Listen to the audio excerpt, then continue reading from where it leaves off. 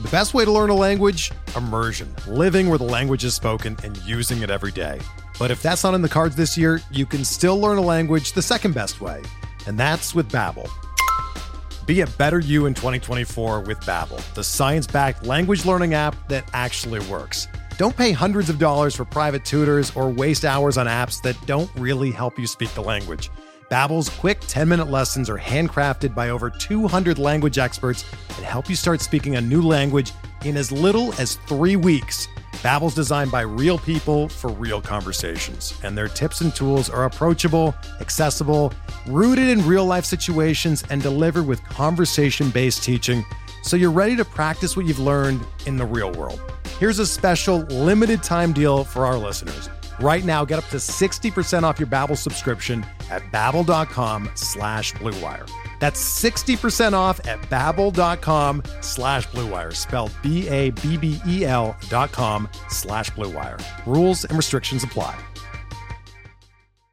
Before we get started with this episode of Bench with Bubba, I want to talk about rotoballer.com. If you guys know me by now, you've listened long enough, you know I have my written content for DFS and other season-long fantasy products over at rotoballer.com. And if you're still grinding along in the NFL streets, season-long playoffs, DFS for the NFL, don't wait any longer. Go to rotoballer.com, get the NFL Premium Pass. Are you ready to dominate your season long in DFS leagues? Rotoballer's NFL Premium Pass includes lineup tools, projections, and DFS cheat sheets for all formats.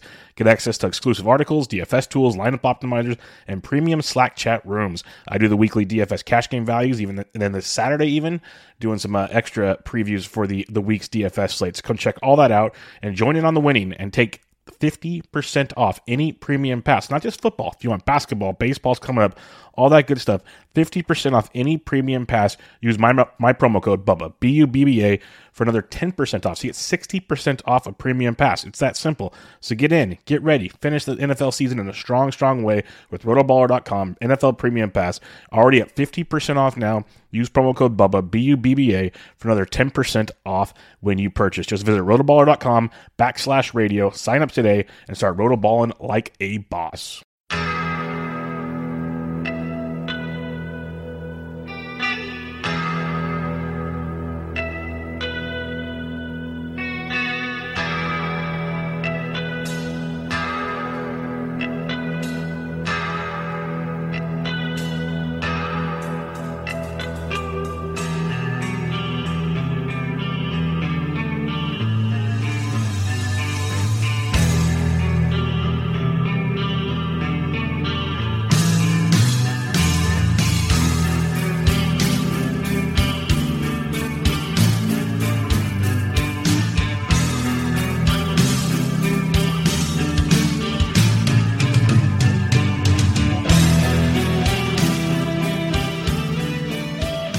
And welcome back, everybody, to another episode of Benched with Bubba, episode 422. Going to talk some fantasy baseball, a little look back at 2021 with a look ahead to 2022.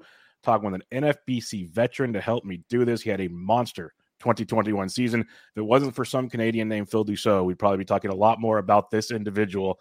You can find him on Twitter at @the_Guilds. Andrew, the Guilds, how are you doing, man? Doing well, Bubba. Thanks for having me. Appreciate it.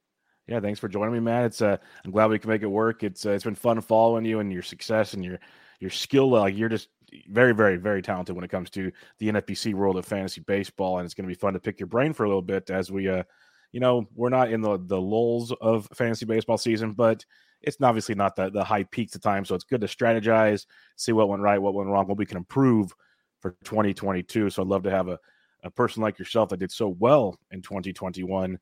And in the past, obviously, to help get us ready for 2022.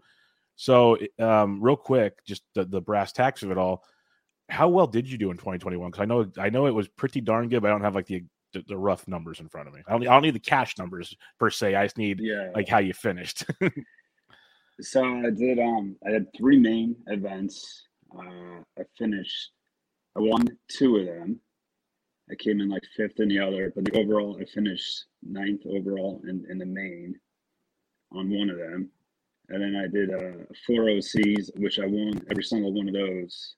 And then I finished 4th overall in one of those OCs. So, yeah, 4th overall finish in the OC and the 9th overall in the main. It's pretty good. Yeah, it was. So I guess 6 out of the 7 bigger leagues were big time. So yeah, it was a good year. Nice. Do you do a lot of the DCs and stuff to get ready for draft season, or do you kind of focus on the OCs and the mains?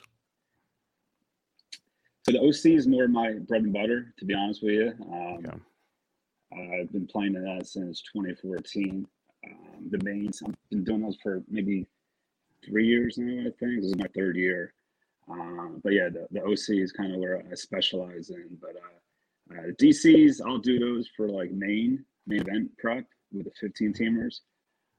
But I'm not, I'll put in 3 or 4 DCs, if that, just to kind of get, the player pool, just to get that knowledge and the 15 team field versus a 12. But yeah, mostly I'm an OC and a main event guy now. So it's funny because you hear so many nowadays. It seems like, oh, it's all about the 15 teams. It's all about this and that. And I'm kind of in your neck of the woods there. I prefer playing in these 12-team leagues. I'm not sure. I don't know exactly why. I guess I like the idea of if you have to go to the waiver wire, there's options. I don't want to be like fishing for like this complete just crapshoot of what we have out there, which it does take a skill set. There's obviously a lot to that to do it, and it's doable. But I think there's something fun about still being able to pick up guys and have fun while you try to win money in fantasy baseball instead of like stress out about things. What is it that you see? Like you said, the OCs are your bread and butter compared to the main events, 12 versus 15. What do you see that differentiates it, that kind of makes it more something that appeals to you?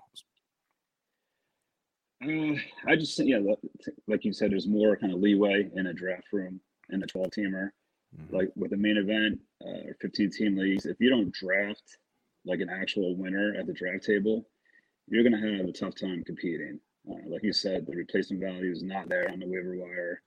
A few bad injuries, your season could be shot. I mean, there's just more flexibility in a 12-teamer.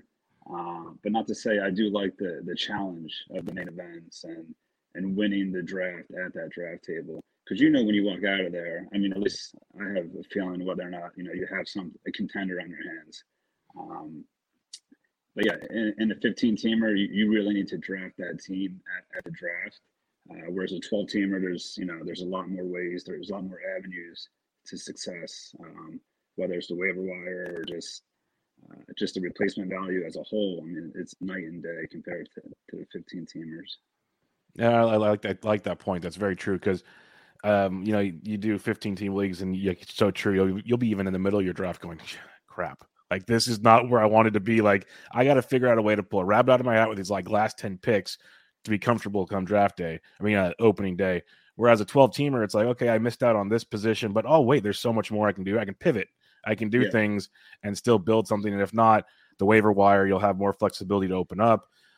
Speaking of the waiver wire, it's always a running joke between like Jenstead and all these other guys, 12-team versus 15 teams. Like 15's kind of, it's not always structured. You still look at bids and they're still crazy at times, but there's kind of more of a fluidity almost to a 15-team fab where 12s are just off the rails, where you get some crazy numbers.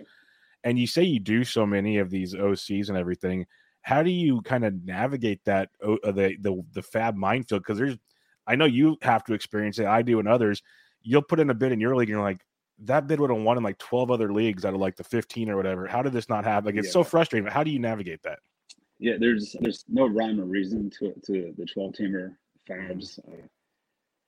How I approach it is I'm usually super aggressive on the waiver wire, so I don't care if I'm wasting money. If I want a guy, I'm fine overbidding. I'm not one of these guys that needs to have the most efficient bid, and you see all the screenshots. Oh, I won the guy by $2. I don't mind winning a guy by 150. If I get my guy, I don't care. I just find it's easier to manage, later on through the season where you're getting guys for $1 or $2. So early on, I don't mind being aggressive, getting a guy, because, if you do get them early on, you get a whole full season, production versus, a guy in July or August, you're only getting a couple months out of. So I'm aggressive early on. And for the main bids, I agree. When I first played the main, I was bidding like way too aggressive because I was in that OC mindset. Yeah. It took a little bit of, time to see, okay, these guys are pretty much fluctuating between, $20 to $40 per player. And here the first year, I'm just going balls to the wall, just emptying my wallet. So it takes some adjustment.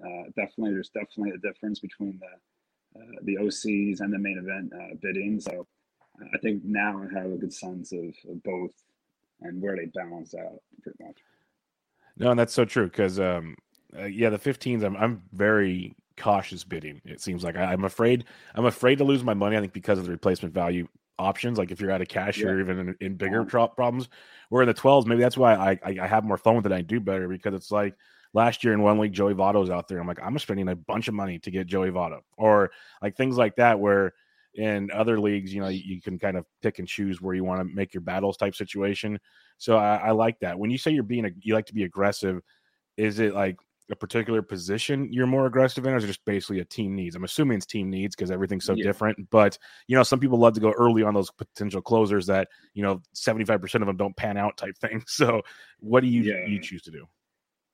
Yeah, it's not really dependent on any position for me. It's if I do feel like I missed out on closers early and I see one like last year, it was Julian Merriweather. Yep. Which was a mistake, but I went super aggressive for him just because I saw, the possibility he could be the Jays closer. It looked like they wanted to use him in the ninth. So I spent over 40% in the main leagues on him. And I'll never forget, I think he pitched one inning prior to getting hurt after I acquired him. So I essentially paid $400 out of my fab for one out. So that didn't work out, but that's not really dependent. Like Austin Riley was another guy. I bid like $234 early on, and the runner up was like $30, which I don't mind. That was a 12-teamer also. But if I see a need for my team, I'm okay just bidding large, and I'll worry about the efficient bidding as we move along in the season. Well, because even in 12-team leagues, as the season goes on, there's so many more $1 guys. So like you can fix that stuff. Makes more sense. Like you're saying, I'll go get my guy early and I'll figure it out later. Obviously you don't want to run out of money because you can't do the $0 bids, but if you play it smart towards the end, and by the end, unfortunately, some people have given up. You have other options. Like that's the thing. So like closers in July and August, I mean, you get them for like $1 on the wire. Yep. Just because teams are already given up, they abandon their teams. You're competing with maybe 3 or 4 other teams versus 12, right? In May. So obviously the prices go down. So it's pretty much relative. If I have, under $200 in July, I'm fine with that. I'll make it work. You just want to have a little bit of something going into the final month, $50-ish. I don't go too thin. I'm not like crazy where I have $6 on August 1st. But yeah, it's just about, efficient bidding and being wise with the money if you spend big and you miss. You just got to be a little more mindful of that as you move along in the season. And I love the point on closers as the year goes on. It's something we've delved into a lot, me and Toby, on our shows and everything, because we do the recap in the weekly fab, and you could see it as the season went on. And that's one reason why I'm more cautious early on with spending on saves. And sometimes it works, sometimes it doesn't. I tell the story. It worked for me with Liam Hendriks a couple of years ago with the A's. It was freaking amazing. But then there's always the stories like the Mayweathers and stuff where it's like, well, that didn't go so well. But you never know. So that's the beauty of it. But there are so many that if you want to get guys, they'll get you 5 or 6 saves. You can for $1 later on, and those little bits go a long way. So that's like one of the categories where you can kind of wait on compared to like other categories potentially. I know everyone says you can find power and all these other things, but you can. Just all depends. But I think that saves one. It's like the way the saves are going these days with so many committees and stuff. It might be an avenue towards working with your fab type situation. In the fab realm of things, 12 versus 15, we can compare that if you'd like. How easy is it to drop guys? Because that's one of the things so many of us have issues with is when do we know when to drop guys? I know I've held them too long or I've dropped them too early. I'll never, ever forget. I've said it a million times on my show. The year Matt Carpenter went nuts, I dropped him before he went nuts. And I will never, ever forget that. But those are the breaks. So when do you kind of feel comfortable dropping guys?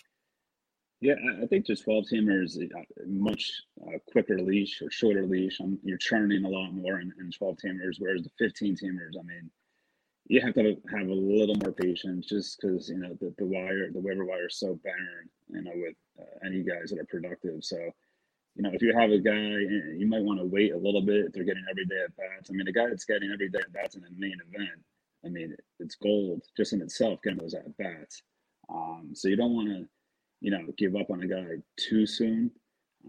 Ian Happ was kind of that guy last year in the mains where he went through like a disaster slump. I was like, he wasn't doing anything for a while, but yet he was still playing mostly every day.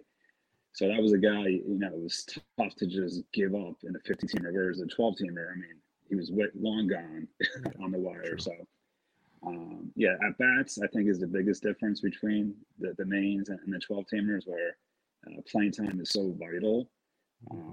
Because, you don't want to be starting platoon guys, which a lot of times can happen in a 15-team league where you're starting guys getting 3-4 games a week. You're just behind the 8 ball. There's somebody in your league that's going to have 5 outfielders playing every day. So, those at bats count. Be mindful of that. Yeah. Even if it's like you said, even if it's one player playing 6 games compared to 4 games, but he goes 0 for 4 in 2 of the 6, but those other 4, it's just the whole dynamic can be so much bigger, at least in counting stats and everything, which it's something that it's talked about more and more, which is nice to see. The at-bats, the playing time, how to project playing time is the mystery of all mysteries. Like if you can figure that out, you're awesome, especially as like it's not even just closers now. We're seeing more and more teams platooning. I'm a Giants fan. Their team platoon. They're turning into the Rays out here. The Dodgers do it. It's making it more and more difficult to find those studs that just run type situation. So that's always a fun predicament when you're looking at your drafts, and like we're jumping around the outline here, but but when you're looking at your drafts, we talked about the playing time. That's a thing. How cognizant are you to try to find players with multi-position eligibility compared to like, is it just like, okay, if these guys are close, we're going this way, or is it something you kind of focus on? Because I know I might focus on it too much, but it's been such a chaotic last couple of seasons where it's been huge in season. So how do you approach multi-position guys? Yeah, I mean, I don't target them specifically. I do use it kind of like a tiebreaker if I'm between a couple of guys. And like you had on here, Chris Bryant, who is it, versus Bregman, yeah. And Bryant has the outfield eligibility. So to me, that would kind of move him past Bregman in that case. But I think sometimes people overvalue it too also, because you don't want to be playing a guy who's not productive only because he has the multi-positions. And one guy that comes to mind is David Fletcher last year.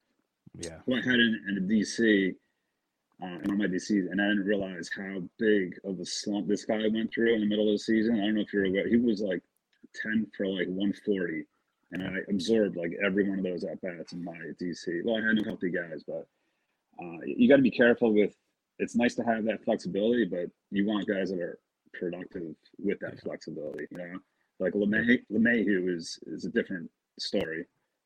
You're getting a guy that's productive at all these positions. So to me, that's a guy that it does create that more of that value with the extra positions. But again, I mean, I don't target those guys, but it's something that I'll use as more of a tiebreaker than anything. Yeah, no, it's definitely something. Like I said, I think I might overvalue at times, but it's just been such a weird couple of years. But I agree. Like it's the whole idea, Yeah. The cut lines that's where it's really it comes into play. I mean, you're always trying to target those guys that can create those points in all these multiple positions. I mean, that format, I mean, that's gold there. But as far as your typical roto league, I mean, it's nice, for injuries to plug in and get the at bats for the guy. But it's not something I'm reaching for in drafts. I'm with you there. What you did reach for in drafts last year was Vladimir Guerrero Jr. That was your boy. And that was, can we say that was one of the reasons you were very successful last year? It was just that's definitely. And I still got to get the powder blue jersey. Such a beautiful. Oh man, they need to wear those more often. Absolutely beautiful. It might be. I think it's my favorite jersey in baseball right now. I love that. Yeah. But he was a main cog for sure. So he was my highest owned player across like every format. OCs, main, DCs. I think I had something like 40% Vlad across all my leagues. So nice. He was just a monster. How aggressive were you in drafts? Because we know his price tag was creeping up, but like, were you going like mid first round, late first round? Where were you going with him? So in the OCs, he was very undervalued early on. I mean, he was going like in the 5th round of OC, so I was more than happy jumping him around there. And as we got towards like the main drafts, he kind of, he was elevated to like the 3rd and maybe early 3rd. So his price tag definitely went up in the mains, but I was always willing to take him at least a round higher than his ADP, especially in the OCs. That's why I had mostly him and even in the mains. There's actually a funny story. So I had him in 2 of the 3 mains, and the other main, I'm sitting there in the mid-3rd round. So this is around pick 37, 38-ish. And Bellinger is still on board, this was like 10 to 12 picks past his ADP. Mm-hmm. So the owner right before me, he's seen that he needed a first baseman. So I'm like, all right, he's taking Bellinger. I'm just going to go Vlad across the board. I was just excited to click Vlad, just assuming Bellinger has gone right before me. And he takes Vlad before Bellinger. So I'm like, wow. Because, I mean, at that time, nobody was taking Bellinger, after Vlad. I mean, it was always way earlier. Yeah, at least 10, 12 picks before Vlad. So I'm like, all right, I guess I got to go Belly here. And then we know how that worked out. Yeah. So that was the main that didn't win. But again, it's not only due to Vlad. There's, I saw that thought or somebody commented saying it was only due to Vlad my season. I mean, there was a bunch of guys I was on that I hit on. Yeah. So Vlad just happened to be the number one guy for me. Yeah. No, baseball's such a long season. It's never one guy is going to win your season. That's for darn sure. But I saw that. I'm like, you're having rosters. No. There's 23 man rosters. Yeah. Pitchers, closers. I mean, there's 5 pitching categories and 5 hitting categories. Yeah, there's never one guy. I could show you hundreds of teams with Vlad that did nothing last year. Yes, exactly. Well, it's like the people tweeting out right now for fantasy football, who drafted Cooper Kupp and didn't make the playoffs? It's impossible. I was like, it's probably not likely, but I guarantee you there's some that missed the playoffs. I guarantee you. Absolutely, yeah. So it's you have to still build a team. That's the point of this game. It's not just, a one-off situation, home run derby type deal. But it helps you. It definitely helps you. And the reason I ask is because you went, like you said, 40% of your team. So you're focused on getting Vlad, which is good. It's like we hear about some of these really like longtime veteran Hall of Fame NFBC guys. Like they just walk in a room and they have a list of guys. Like, I'm not going to care. I have my guys. This is what I'm picking from. And I've been trying to get myself to be more diligent in that and not just be like, hey, wow, this guy's falling. I got to he's 3 rounds later now. Like, this is crazy. But I didn't like him, so why would I like him 3 rounds later scenario? That's the tough part. But do you go in with just a list of, hey, obviously you wanted Vlad last year. Is there always a list of a few guys I want these guys on my team? Yep. So there is. So I'll do a lot of research and I'll use ADP kind of just to see what the consensus is thinking of where players should be going and where they're valuing these guys. And if I see a difference in the value of a guy that I really like that the public might perceive differently, those are the guys I like to target. So I do try to key in on, a few guys every year. And usually it's not guys going as high as Vlad. It's more in the middle rounds where I'm okay drafting a lot of these guys across all of my teams. Because if you miss, it's a 10th, 11th, 12th round pick, that's not going to hurt you too bad. So Vlad was kind of the rare exception last year where I just had a really strong conviction on him and decided to just pretty much go all in. So it worked. I mean, but yeah, generally it's more guys in the middle rounds that I see. Maybe it's an inefficiency in the marketplace, and those are the guys I kind of key on, and I'm happy even jumping them a little bit in ADP just so I can secure them in those drafts. But yeah.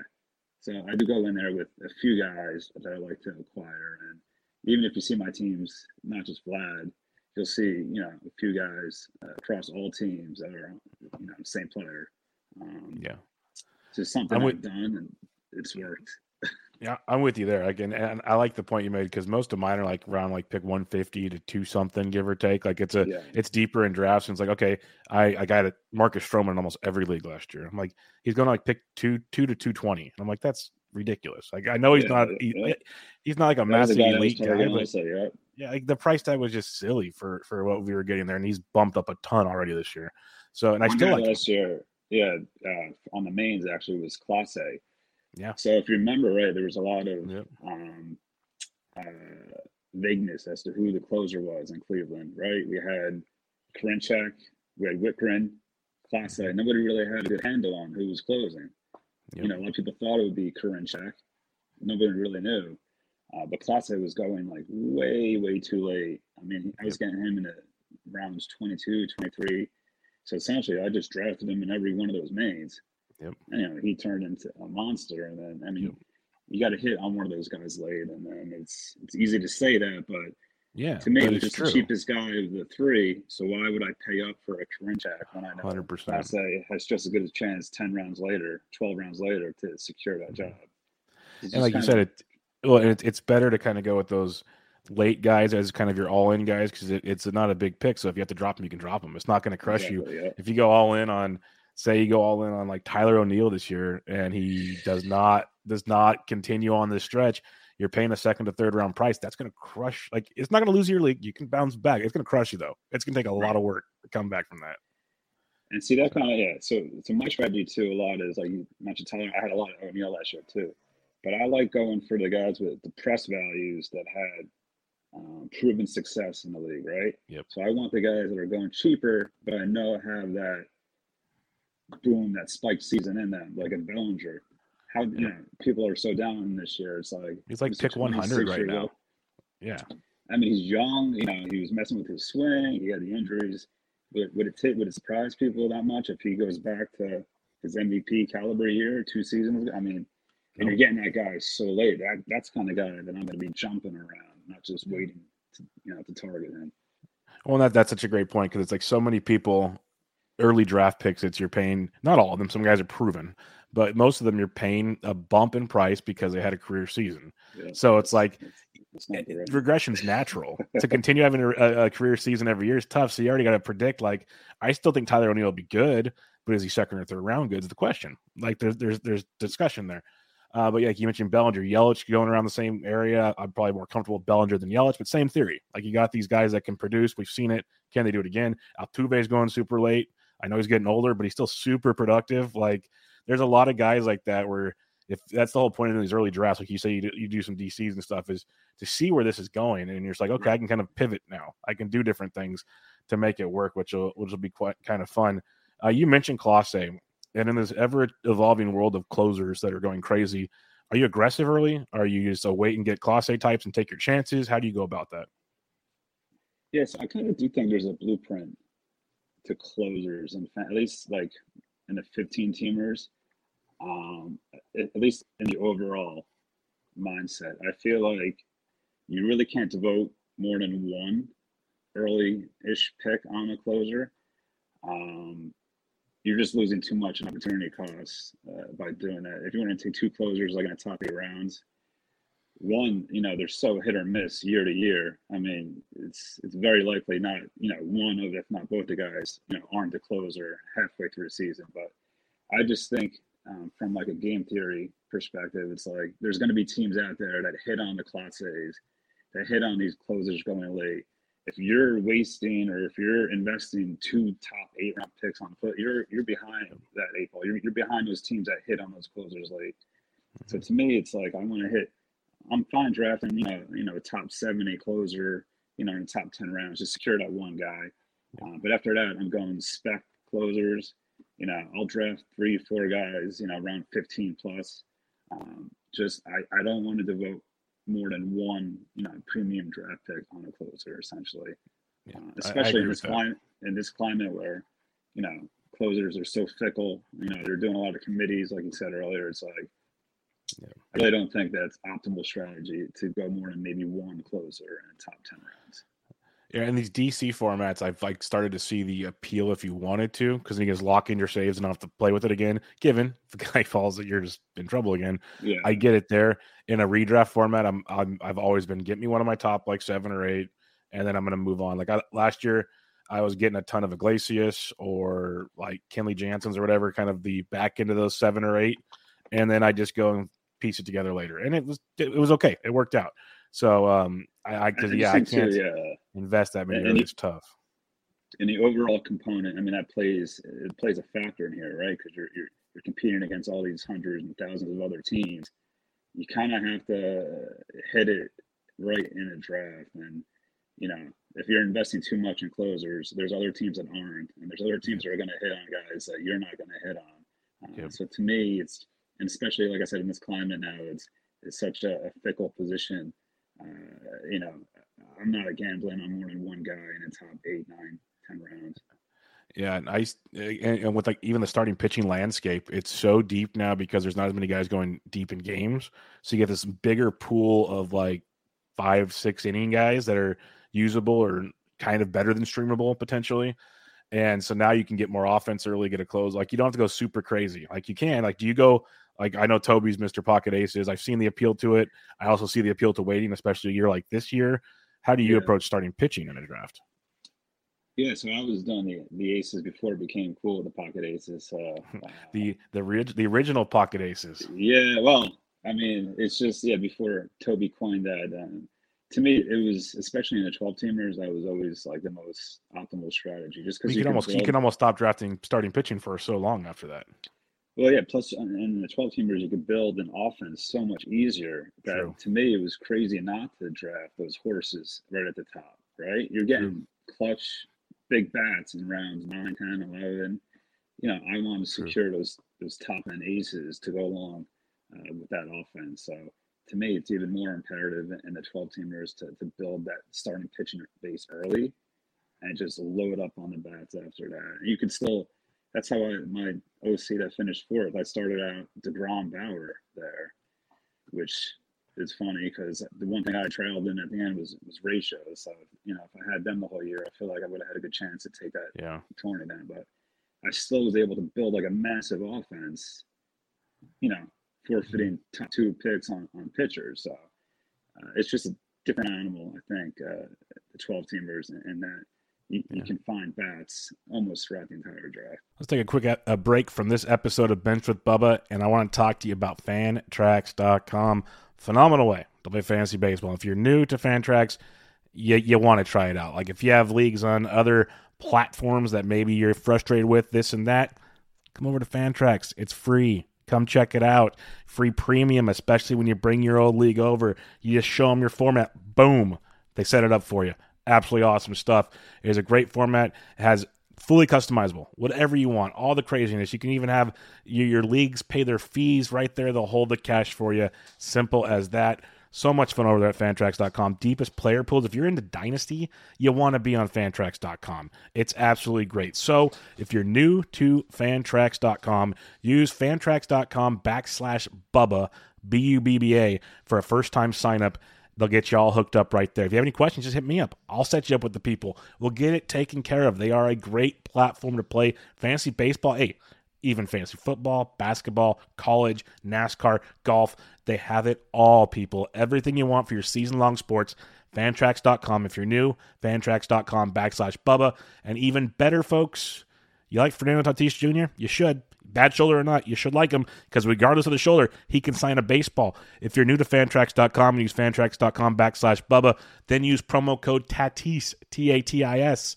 You're entered to win a free autograph Fernando Tatis Jr. baseball.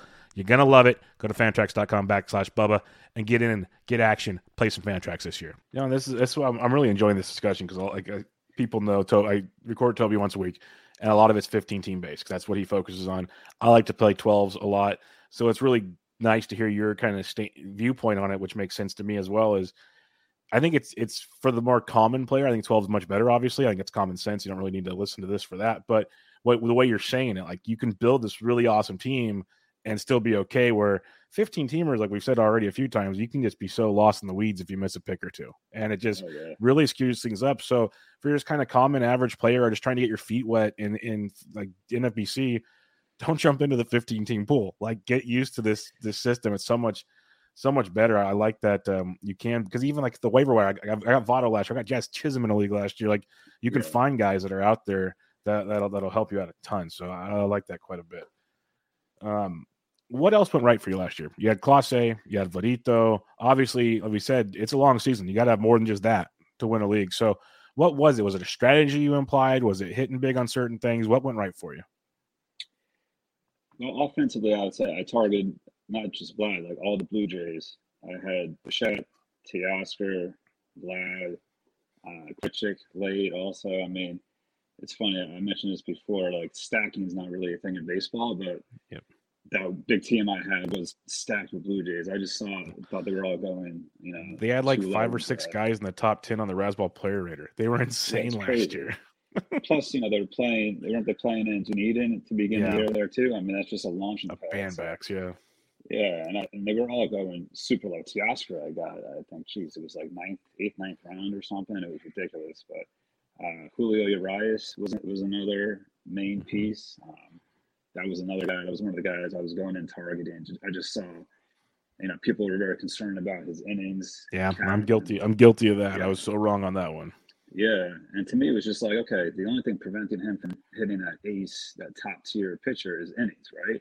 His stuff's electric. He's on a team that's going to win 100 plus games.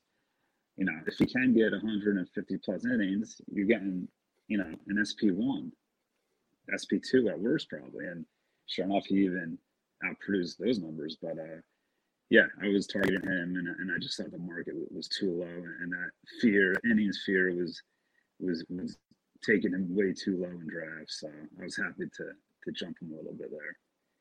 Yeah, I like that a lot. He's a guy, and I'm even confused on him now this year because he's threw so many innings last year, such a bump from the year before. Yeah. It's like, man, like the dude's awesome. Like he's really good. But what do they do with them? I'm so lost. Like they let Walker Buehler run, and this is where I'm messed up in the head mentally for fantasy. Is I've always believed they'll let Walker Buehler run.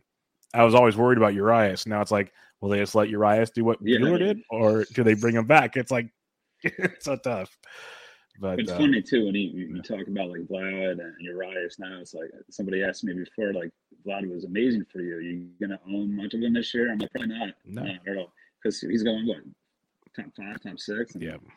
To me, I'm trying to find the next Vlad in round 4 and 5. Yeah. I want Vlad at number 5 overall. And that's the key. That's the key, is because the reason, like you said, you got Vlad, you got Urias. The reason why I got Stroman last year and other guys is you're looking at the missed prices of guys, basically. Yep. Now they could be like what I was saying with O'Neill, maybe a bit overpriced. And so now it's like, do I really want to do that or do I not? Like the Teoscar is a great example. He had that monster 2020, but people were like, oh, short season, this and that. So he still went around 8 or 9. He backed it up. Now he's up to like round 3 for the most part now. Yep. Maybe round 2. So it's like, do I take that price on Teoscar, even though I just got like, it's just, you have to weigh these things out. And now you got to find that next guy. Like you're saying, that's where it gets fun and trying to figure it out. And that's where you can win these leagues, because everybody can go, oh yeah, Vlad's a top 5 pick now. Okay, cool. Right. But who's the next Vlad, as you said? That's the challenging part to make it work. Those small edges in these draft rooms. That's all. How, without giving away all your secret sauce, how do you go looking into finding those small edges? Yeah, that's a good question. So I see. I mean, I try to look at the previous year too, and guys coming off down years. And if it's injury, I look at age a lot too. And if there were injuries that were impacting the player's performance, obviously, like Zach Gallen's a guy who I'm pretty high on this year, and the market's super low. I think he's going like in the 130s, 140s. Yeah. I mean, this guy's 1 year removed from being a 3rd round pick. Yep. He had the arm issue. I think, knock on wood, everything should be good going into. It's just a weird set of injuries last year. It's very bizarre. Yeah, but he had the 2 monster seasons, rookie year, and he followed it up. So I mean, that's a guy that can easily go back. He could revert back to that form, and you're getting a ridiculous discount. So those are the guys I'm looking at and just trying to find that value in drafts. Kellenick's another guy which I'm super high on.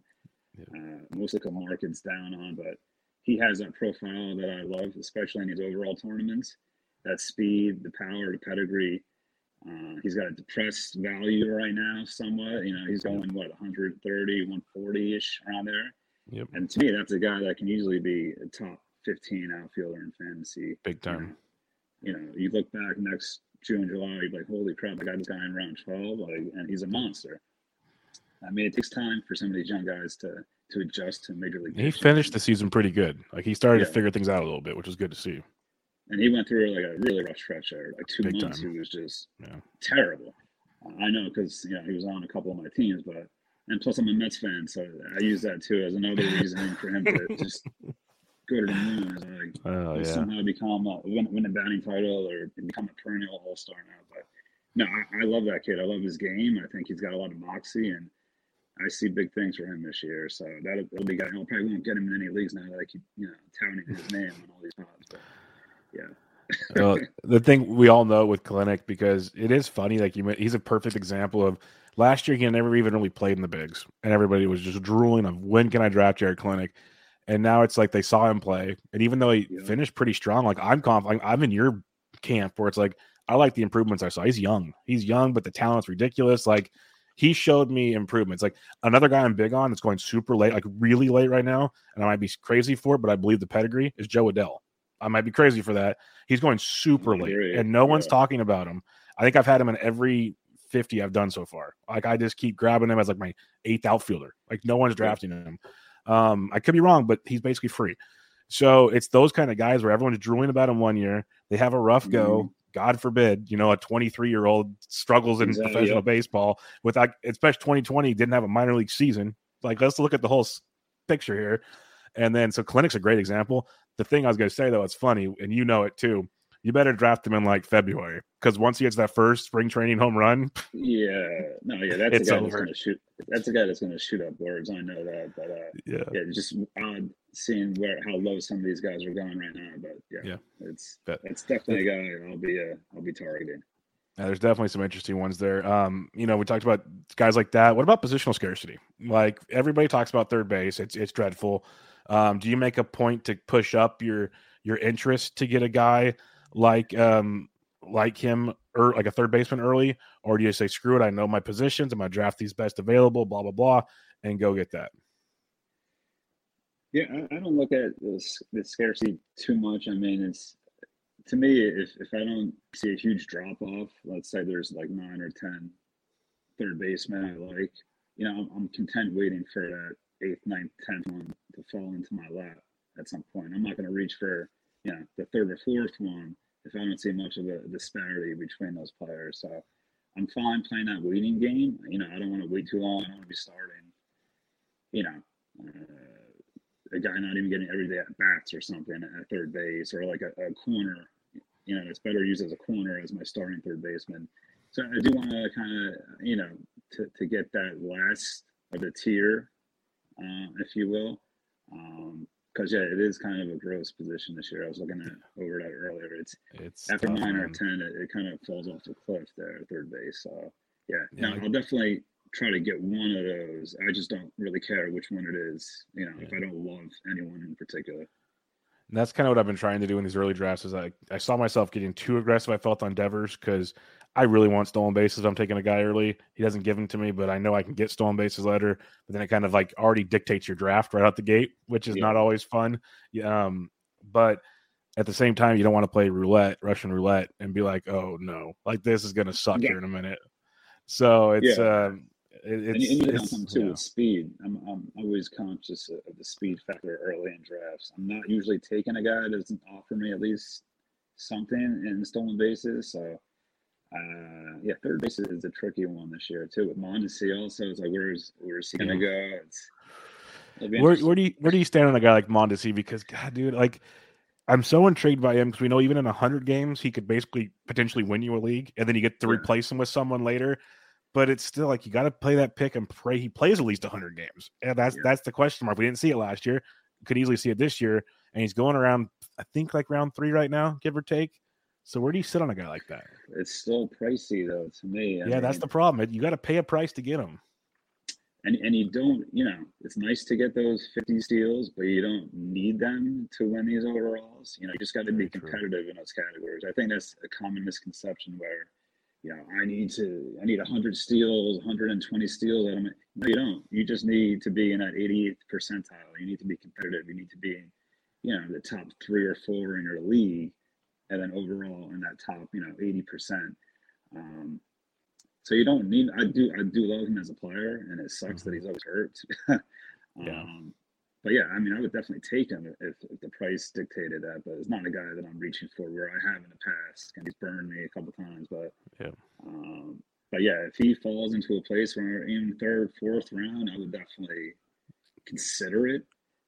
third is probably a little too early for me still. The fourth, I'd be hard pressed to not take him there. So I think he's Because, like better. you said too, you can replace. Those games he misses, you're not getting zero production. You're able to replace that. Yeah. So. Like you could fill it in with as bad as he was, like an Alec Baum or a Carter Keeban. If worse comes to worse, like you got a body you can put out there type situation. Right. Yeah. Or go draft Hunter Dozier because maybe he'll play third if Mondesi's down or something, and he plays whatever the outfield also. Whatever you get from Mondesi and your replacement is still going to be a monster stat line into the year, right? So you just got to hope Mondesi can play half the season at least. Exactly. It feels like he might be better fit for like a 12-teamer than a 15 because the replacement value you can get 15 might stress you out a little more. Like it really put a stress on your team, where the 12 you can play that flexibility card. I think he's also really good in those DC formats because you're already drafting 2 or 3 other third basemen. You're not worried about it. So it's like, hey, run out there when I can run you out there. Otherwise, I'm going to bring you in. So much easier that way. Not the stress of having to add and drop and do all that kind of stuff. What are you doing with depth of pitching this year? We already said you like to take the aces early, but like it's insanely deep. Like I'm doing a 50 right now. I'm around 40, and there's still guys out there. I'm like, I wouldn't. Like we stream them all the time. Like it's a deep pool right now. Yeah, I think it is a deep pool. Is it? The question I have too, and I think everyone else will, is just the amount of innings. Like, how many of these horses are going to give you? Now, I think the number is like 180, or it used to be 200, right? Like, how many guys can actually give you 180 innings pitched? And I still value those guys more so than any, the middle, way more than the middle tier pitchers. But I still think you need a couple of those horses in this thing to win the overalls. They just provide that huge base.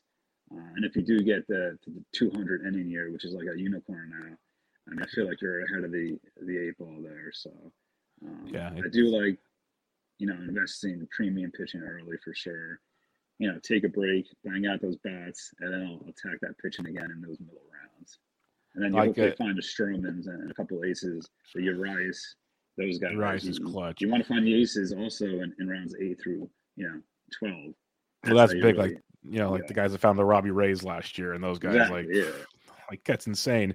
And you're not going to find a Cy Young Award winner every time. That's not going to happen. But yeah, like you said, the aces, even a professional team's SP2 could be an ace for your fantasy team. So those type of nuggets. We see guys. It's not like, we see guys come out of nowhere and have these huge ace-like seasons. So, it happens. You just got to be on the right guys. So. To me, that's always my plan is going into drafts. We know that the known commodities up top, the DeGroms, Scherzers, those guys. It's hitting on the Robbie Rays. Those are the guys that really that's how you win leagues. Teams in the overalls. Yeah. Speaking of a couple guys, they're not on the outline, but you mentioned one of them for sure. And you as a Mets fan, I want to get your thoughts on this. Jacob deGrom. I know the ideal answer is we need to know more. That's the ideal answer. Like, what is going on there? I want to see him throw a few times, like type thing. Ideally, that's what it is. But in this crazy world we live in, we're drafting like now. So what are you doing? Like, say you start drafting in January, football season's over. You're going to start dipping your toe in the water. How are you approaching deGrom in drafts? Wow. Yeah, see, I still can't pass on him anywhere in the second round. I don't even know where he's going in currently. He's, for the most part, he's back end of 1. Sometimes I've seen him fall into 2. Like, I can't do it. I pass by him every time. Like, I love deGrom. You know it. I know it. If he is deGrom, he wins your league. Like, that's what he does. But that's a waste of a pick if it doesn't happen. It is. I'm always looking at what could happen, really. Yeah. And see, that's a good philosophy because there's so many cautious drafters out there. Like, so many. I'm guilty of it a lot. The what if, that's how you win overalls. At least you got to go for I'm a DFS guy, so to me the overall is a GPP. You got to take your chances, look for the ceiling. So I got you. That's how I attack these drafts too, is I'm always conscious of that overall component. I'm always tracking those categories weekly. What is the overall category? Where am I trailing? What do I need to hit every week? So I'm making those adjustments. But I'm looking at ceiling mostly first. Obviously, you can't draft a bunch of injury risk and wild cards throughout your draft. You have to have that nucleus of guys that are give you those counting stats and the innings and whatnot. But to me, Jake is so far and away the best pitcher in baseball, assuming his arm's intact, and from all accounts, it is from the GM. And Stan Yelchin, came out and said his UCL is fully intact. If we see him throwing 99 in March, he's going to be another top 8, 9 pick again. And if it's me in the draft, I'm not going to bet on injury. I know there's drafters out there that are super paranoid about that and avoid them at all costs. That's not me. I'll take that chance that he's Jake DeGrom. He gives me 100 and gives me 160 innings. He easily a first round pick. He gives especially 180, 200. He's number 1 overall. Okay, he still finished. Wasn't he still a top 10 guy last year, even though he missed like the last 2 months or something?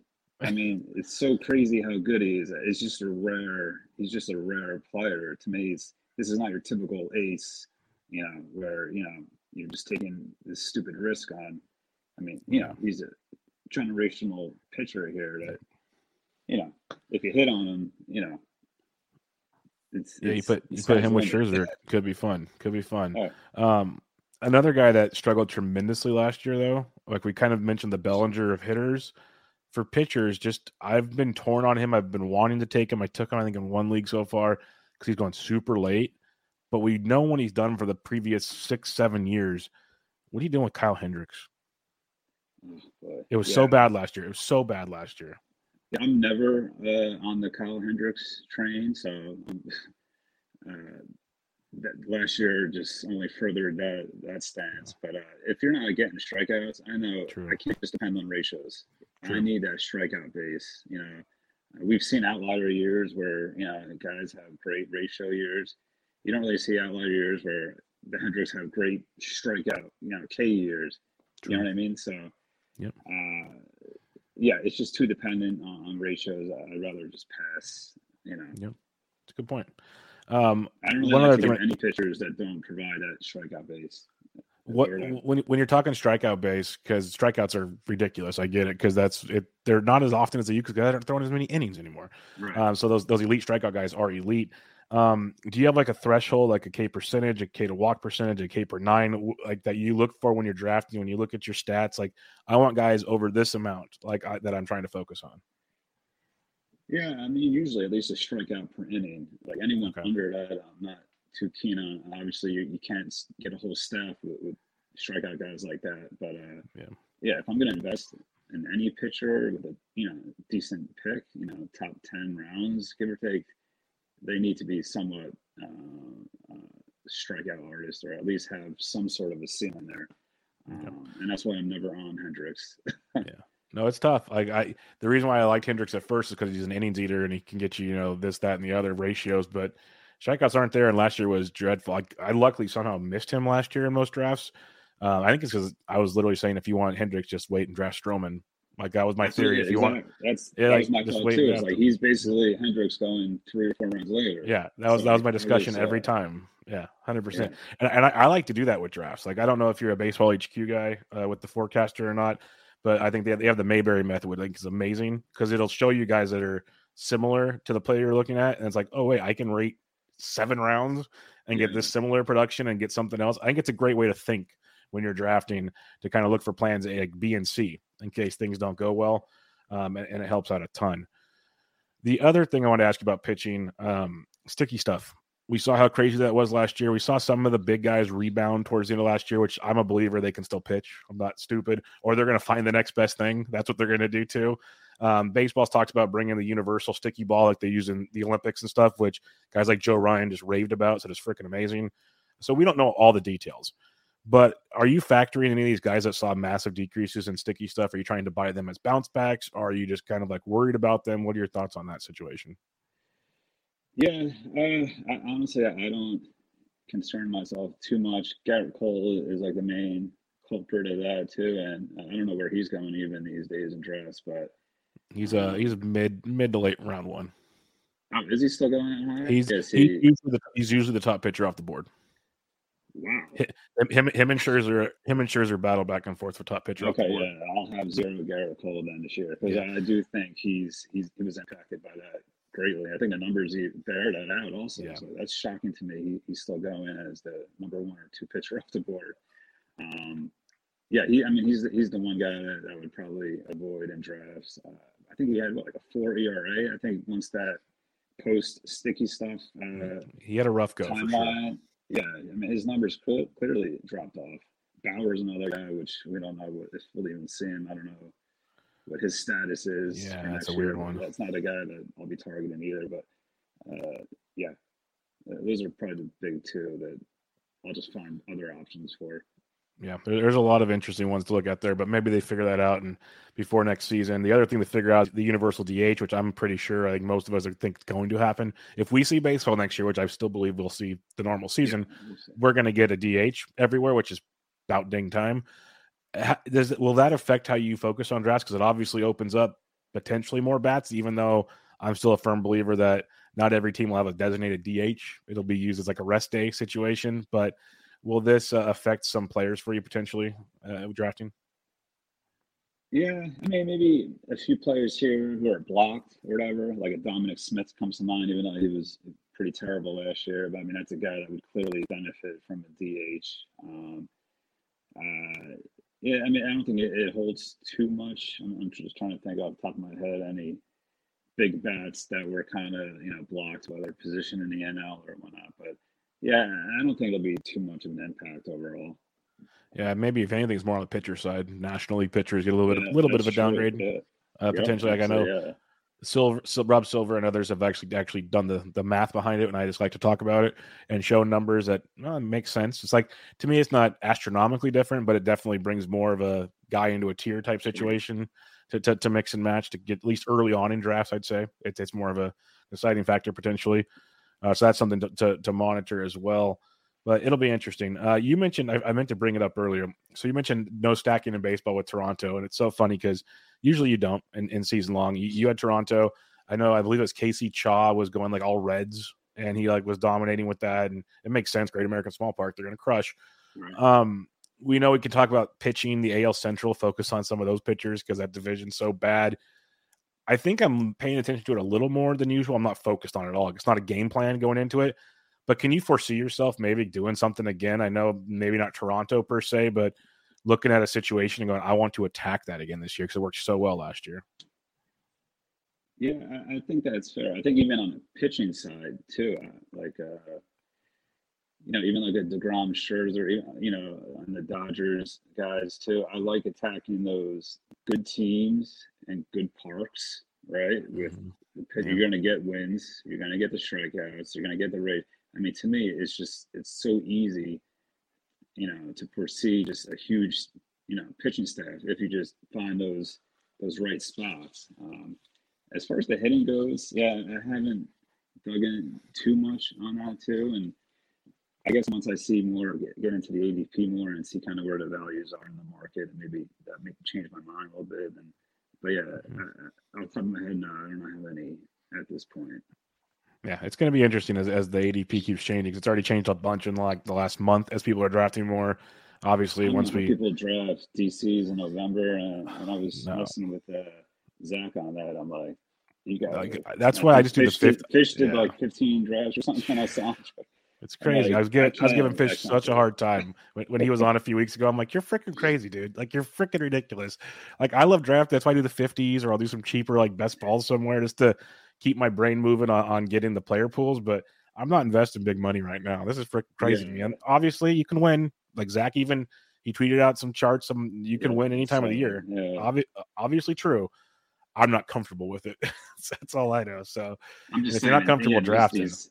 And those DCs we barely know, in February what some of these rosters will look like, So doing it in November it's wild. But hey, you get some crazy values now too. So that's the kickers. Like, you can get some serious values, but you can also get some serious duds. Like, I had at least one player on every roster last year that drafted before January that didn't even make a team. So it's just it's a weird deal. It's a very, very weird deal. Yeah. Before we wrap this up, question for you. You had such success in 2021. There's goods, there's bads. You learned we learn every year we do stuff. So you got all that. With the changes coming in 2022 and everything, what strategies or lessons learned from 2021 are you likely to do or not do in 2022? It's funny. I've been asked this question before too, and the answer, a lot of people kind of they take it the wrong way, but I said I'm not going to change too much from what I do. At least I think my process kind of works what I do. I think maybe elements within my process I might have to sharpen. Whether it's player analysis or um, pitching depth. And more into the metrics based. But to be honest, I listen to a lot of you guys to do the work for me, and then I just kind of soak up that information from you guys. Yeah. But yeah, I think I don't want to change something that's working for myself. I know that kind of sounds cocky or whatever, but No, I don't not really at care. all. But yeah, if it's been working for years, Mhm. and it's something I believe in, and I just continue to keep on doing it until I see different results, basically. Yeah, if it ain't broke, don't fix it. It makes total sense. Yeah, And it's not cocky to me, at least somebody that's been playing as long as I have, and others should understand that. It's like you've worked so hard on your system to get here. And it's not that you're going to go 100%. You said you're going to tweak it. You're going to do this, that, and you're adjustable in your drafts. But if people have listened to the conversation we've had, you've already said, like, I look for this value here. Well, that's still learning and adjusting to situations. So yeah. it's not like you're walking and going, nope, we're doing it this way. It sounds, no, it's not. No, But yeah. you have your strategy, which allows you to learn and adapt and do things, and that's very good because there is logic for some to have like a strict. This is what we're doing. I get it. You got to stay disciplined, otherwise you're going to go off the rails. That's how it works.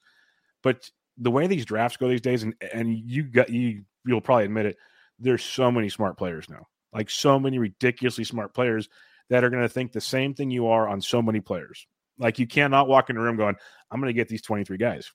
That's just not going to happen. No world is that ever going to happen. So you have to be able to adjust, and that's what you're saying with your deal. So it's not cocky to me. I totally get what you're saying, and it's working. I think it's still in draft. Yeah, I think there's a certain feel that you have to have inside the draft room where you can kind of adjust on the fly. Where I think a lot of owners, they kind of with that, clock, that 60-second clock, if a player gets sniped, they don't know what to do. Their options to go. They just, that brain 60-second freezes, clock, man. Yeah, I'd recommend for some people, if you're not comfortable in the 60-second clock, do a couple 60-second somethings beforehand because it's going to shock you to your core real quick if you're not ready to adapt to that. Yeah, and I just think for me personally, I usually have a good sense of the draft room where, I have a read on other owners, what they need. It's not only about what you need, for your own team, but you got to be conscious of what the teams around you need. True. And I feel like that's kind of understated in current drafts. So that's a great point because there's how certain people draft, so you can play that angle if you want. But B, use the roster grid on NFBC. Like it's huge going, hey, this guy's got 0 catchers. Or this guy's, like you said, even with your Vlad and Bellinger thing, well, this guy's now a first baseman. He's going to take, like, you knew that going in your head.